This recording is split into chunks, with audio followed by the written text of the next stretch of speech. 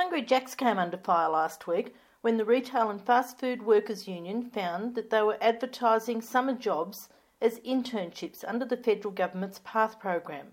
PATH, or PATH, stands for Prepare and Trial Hire.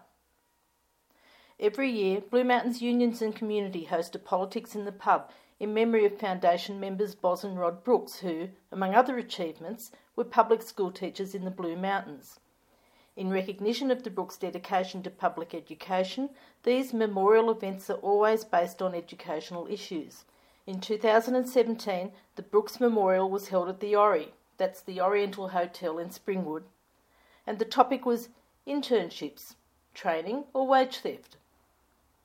The speakers were Dimity Mannering of Interns Australia, Mark Morey, the Secretary of Unions New South Wales, and Michael Whaites, Oceania's Sub-Regional Secretary of Public Services International.